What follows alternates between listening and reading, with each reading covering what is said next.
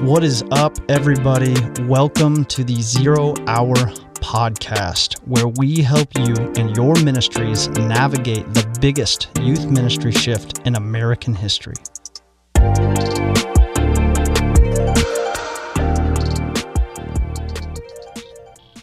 Hey.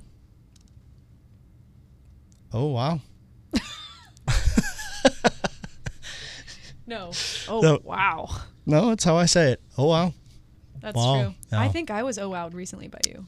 I don't Well, remember what I did, though. It's a common thing I do at this point. Yeah, that's fair. It's a- Celicia and I do it to one another. My wife and I do it to each other quite a bit.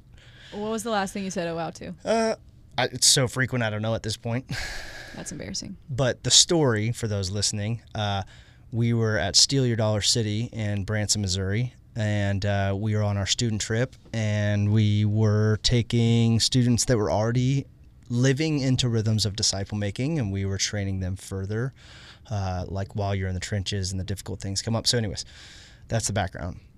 We are leaving Steal Your Dollar City after a long, hot day, right? Brutal. Yeah. Fighting for my life. Yep. It was a nice time, though. It was enjoyable. We got fake tattoos and everything, as you do in Branson, Missouri. The drip. Yeah, we're leaving, and one of the students, I'm in front of this student, and she's behind me, and I hear this other person say, "Hey, Emma." And Emma proceeds to, I don't know, you describe that part. She was like, hey, how are you? Like, just responding like Yeah. a natural human would. A good person. Was super excited. It was an old friend of hers that she hadn't seen in a while. She goes in for the hug. Just puts her arm around her. I The think hug she was went. not It was- reciprocated. Yeah. It was like stiff, just like, and I just like, as I'm passing by, I see it happening, and I just like out loud go, "Oh, wow." And Emma was like the most amount of shame and embarrassment you could have. Like, I've never seen someone exit the premise She was like premises. sprinting out of the entire theme park. so fast. It was very funny. And then I got like chastised for saying that. I was like, I was just saying what everybody was thinking. Like, and it wasn't about the embarrassment for Emma. It was about that her It friend was- did that. Like the way that she just dead fish. It was hugged. an awkward freeze. Yeah. Like, don't say, "Hey, Emma," at that point, right? Right. Like, if yeah. you're afraid, then hide. Exactly. All right. Well, hey, on this episode, we want to just dive in on some more details. We have been on a hiatus, but yeah, we're trying to come back and just be more consistent. I feel like maybe we say that every time. We'll go on another 6-month hiatus, but no. The goal is to come and just provide some more helpful information, especially for youth pastors that are like, man, there's got to be another way, right? Like Right. that's the premise of this conversation, because I've been in that boat like for over 15 years in student ministry stuff, and have felt like that longing desire for there's got to be more than what we're doing. There's got to be more than just kind of the events-based or popularity type contests in order to get students and people to come to my ministry. There's got to be more than that. And so on this episode, we wanted to dive into on just more details of like, how do you actually begin to make a culture of disciple making within your youth ministry? Because it's, what we do is not a program, right? It's like you're not selling a program. You do X, Y, and Z and you get those results. It's not a fitness program. Like, you're not just saying, Right. cut this, this, and this from your diet and it'll equate to this. That's just not how the Lord works, right? Like, there are definite things that we have obedience and have rhythms of, but Yes. it's a lifestyle. It's a paradigm shift. It is not like these singular things that you just change this and all of a sudden, boom, now you have that, right? Right. So a lot of this, we're going to be talking about some of the things that we have tried, some things that we've seen some fruit in, some things we've failed at. But ultimately, like, we want this to be a discovery just in terms of the conversation. Yeah. Yeah. There's like, you can't just define an entire culture shift with some set formula. But there are practical ways that we can at least try to start something, because I know I personally feel the lament of, man, there really is not a lot of holistic disciple making based youth ministries, or not youth ministries, but practical tools for youth ministries to use out there. And I feel the exhaustion that so many youth leaders and just church workers feel existing in the current model. And so, like, how can we start to shift that? Yeah. What were some of the things, I know that we talked a little bit beforehand, so what were some of the things that you had down that you were like, hey, these are some key things that we've looked at or seen or done? I think the first thing that I would say is so huge is empowering students to live into their calling as Christ followers. They've been, divinely placed in each one of their communities and contexts for a reason. And I think there is a mindset, especially as a young believer, to think I'm not ready for this, I'm not equipped enough, or old and wise enough and seasoned enough to share the gospel, or really to live into that. That's like my youth pastor's job. And I think if we can shift that mindset from like, this is the job of the adult to this is the job of the student, I think a lot of change can happen there. But yeah, just allowing them to own their identity as sons and daughters of the King, worthy of the call that Christ has given them. Yeah, as you're talking, I'm thinking about, we're empowering students to be disciple makers in the places they already exist. Right. And I think a common misnomer, and I mean, I've even heard and had conversations with people who've been in ministry most of their adult life that just hadn't even known this portion of Scripture and like the actual language around it. But in the Great Commission, the go and make disciples, like that phrase itself, like the go is actually not a like leave the place you're at and go over there. It is a as you are going is the implication of the language that the writer is trying to communicate, which is vastly different than hey, leave your town and go to another country, and that is the only way you can do missions. Right. Like, which not to say you can't. No, it's not to say you can't, but more than that, the Lord has already placed people in the spaces that he's asking them to be most effective. And I was even brainstorming and reflecting on a story I had today, actually. I'm in the process of writing some element of a book. I don't know, more just getting my thoughts and things and experiences down on something that helps me think through it. So, but I was reflecting on a story in a moment where, I literally talked about it as I was writing it today. I'm like laying on the second floor of this extremely old rickety building on this tiny island off the east coast of Nicaragua called Corn Island. Okay. Corn Island. So I'm waking up. This is the first morning. We got there in the middle of the night before. We walked up these steps that I was like, these boards will break. They will break. And the guy I'm with is twice my size. So he trusts them. So I'm like, okay, here we go. So like we get up to the place, and it's two different rooms, and they're all like wood, but like the distance that the wood is apart from the other, like on the floorboards, is way too far. And we're laying on the floor like that. Our bed is on the floor. So there are these boards that I'm laying on that should break and crack through. Okay, so I'm just giving you the context. How do you expect to get any wink of sleep? Yeah, so like you just lay flat and you pray that you can go to sleep, and there's just like all the wind and the elements are basically coming in. It's not really an enclosed structure, but it is. So essentially, we're sleeping in that. It's so hot. I've got a mosquito net over me, and I was like, this is the greatest thing ever. I am 23 years old at the time, and I'm like, this is amazing. I love this. Yeah. Because that's so much of who I am. And sense of adventure. Yeah, like where the risk, the adventure, the things that are outside of my comfort zone, I love those things. Like they so much, like at an early stage of my life, I definitely felt the call of like missions, and I got to go somewhere to really, take the gospel to places that it's never been. Like that's definitely in my DNA. And even out of high school, like I lived in Trinidad. But here I am in Nicaragua. I wake up in the morning And me and my homie Fred, like every morning we're going through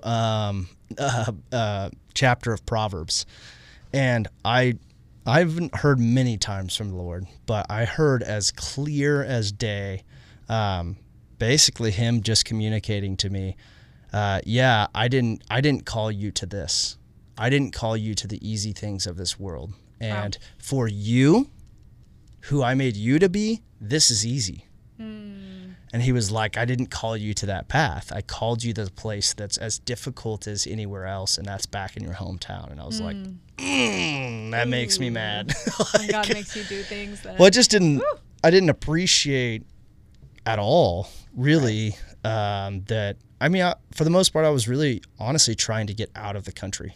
Like, I was like, I'm done with America. I'm frustrated. It feels like hard soil. Nobody seems to respond. Students don't really seem interested in doing this. Like, and I was like frustrated for most of my young adult life with where it is that I'm called. Right. And so the Lord had a sense of humor and placed me there. And I think it was like, is it Proverbs 16? That it literally talks about the plans that we make, and that was the proverb we read that morning. Right. Like, wow. Okay. All right. That feels like so much confirmation. But I bring all that up, that story, because I just go, the Lord was reminding me of that element of the Great Commission, where it's like, it is as you are going, and we are like, as a youth pastor and in youth ministry, and in general in America, I think the greatest battle we fight is against people's time. Oof. And when the enemy convinces us that the only way to do ministry is to remove yourself from the places you already exist in order to go somewhere else, it's always a program that you're doing to go and do something extra on top of it. Right. As opposed to, no, he's asking you right where you're at. Right. And as youth pastors, we hold a significant amount of influence in the students' lives to help them shift that type of thinking, to go, you need to be thinking that where you exist is the greatest mission field you could ever be in. Right now, where you're at holds a ton of potential and power. Right. The Lord is saying that the harvest is plentiful, the workers are few. So we have to do our best as the youth pastor, the youth leader, the workers, to provide, equip, and train more and more and more workers in the harvest. Yeah. So then the role, you would say then, for the youth minister would just shift from the youth leader is doing all of the disciple making and trying to get other students to come alongside them, and more heading into a shepherding, equipping role as the students are the ones doing the disciple making. Yeah, because we're trying to equip the workers, right? And I think the truth is it's not that as the adult youth pastor, youth worker, we can't exist in the harvest. Oh, yeah. You can. You should. You can, yes, but also you can't really anymore. Like in the 70s, 80s, 90s, you as a youth pastor could literally exist on the high school campus and every day go to the high school and have lunch with students every day. And no one would bat an eye. Right. That was like normative. That is not normal. I literally remember my youth pastor I shouldn't say names, but back in the day, my youth pastor got kicked off of the high school campus, like at Shawnee Mission South, because he had a video camera. And they were like, yeah, you can't do that anymore. And it was like the first time he was like, wow, I've never been told that. I'm 34 now, so this is 17, 18 years ago. Right. That changed then. So like as the youth pastor now, you cannot go there. So your best shot is one of two ways. One way is you do the greatest events in the world that will actually attract enough students for you to somewhat exist in the harvest to then be able to preach the gospel to students who have not heard it, right? That's one way. Yeah. The other way is that you just say, forget the events for the most part, and I'm just going to take the few that are already here, and they're going to be the ones that are in the harvest. And that's the main paradigm shift that we're talking about here, is that you have to start seeing yourself as a trainer and equipper. Right. And the more that you see yourself as training and equipping them to go do this in the harvest, you're going to start shifting the culture of it, you know? Right. And you can't start with, I don't know, if you're a youth pastor of a youth group of 100 students, like it's not a shotgun approach, you know, Right. like that's the funnel concept of like, if you have a really wide funnel, you're trying to get everybody or at least find a few that would go and do this. And what we're saying is you need to flip that funnel, is like put your efforts, energy, and time into the individual students that are actually leaning in, that are ready and wanting to be equipped to be sent on mission towards their school as a mission field, right? Like, and then they're the ones that are going to go multiply. And you better believe then your youth group, those things are going to grow because That's gonna grow. naturally they're out in the harvest and they're reaping the harvest. And as they do that, they need places and spaces where there's shepherds that are going to walk with them. Absolutely. Yeah, that's huge. What do you think are some actionable steps for youth pastors trying to implement a more missionally minded culture in their youth ministry? Yeah, I mean, I think this is like one, we always talk about ecclesial minimum being like how we're defining church. We'll say three main things: community, worship, mission, right? Like when you boil everything down of church, those Yeah. are kind of the identities that exist within church. And if one of them doesn't exist, you become either an inward focused, like if you're only community worship, and then if you're only mission and you're also not community and worship, then you become an obsessively outward focus that kind of ignores like the depth of the relationship with the Lord behind the scenes. So it's Right. like you can't be one or the other. Both are unhealthy. So I would just say take a look at all of the events you do within a year. Take a look at every rhythm you have on a weekly basis and really do an assessment of where your time is being spent. Is 90% of it being spent on events that are promoting worship or community, and then only 10% on mission? Like, then that's going to be tough to really create an actual culture of individual or a culture of students that are living on mission. Yeah. So if you can look at and say, like, we have a really healthy balance of 33% of all of it, then I do think you're going to start to shift and see some of the things. And that requires sacrifice, though. Yeah. Because we have some sacred cows in youth ministry where it's like we're not willing to, I mean, for instance, just the structure of a Wednesday night. Yes. Just take that, right? Yeah. Like the structure of a Wednesday night youth group is like the sacred cow, to where it's like if you tweak that or mess that up, People are going to be mad. yeah, I mean, to be honest, a lot of youth pastors aren't even given the green light to do that. Right. Because They want to. They feel a it. lot of them actually want to. They Yeah. just don't always. They're not always given the green light to do so. Right. But I do think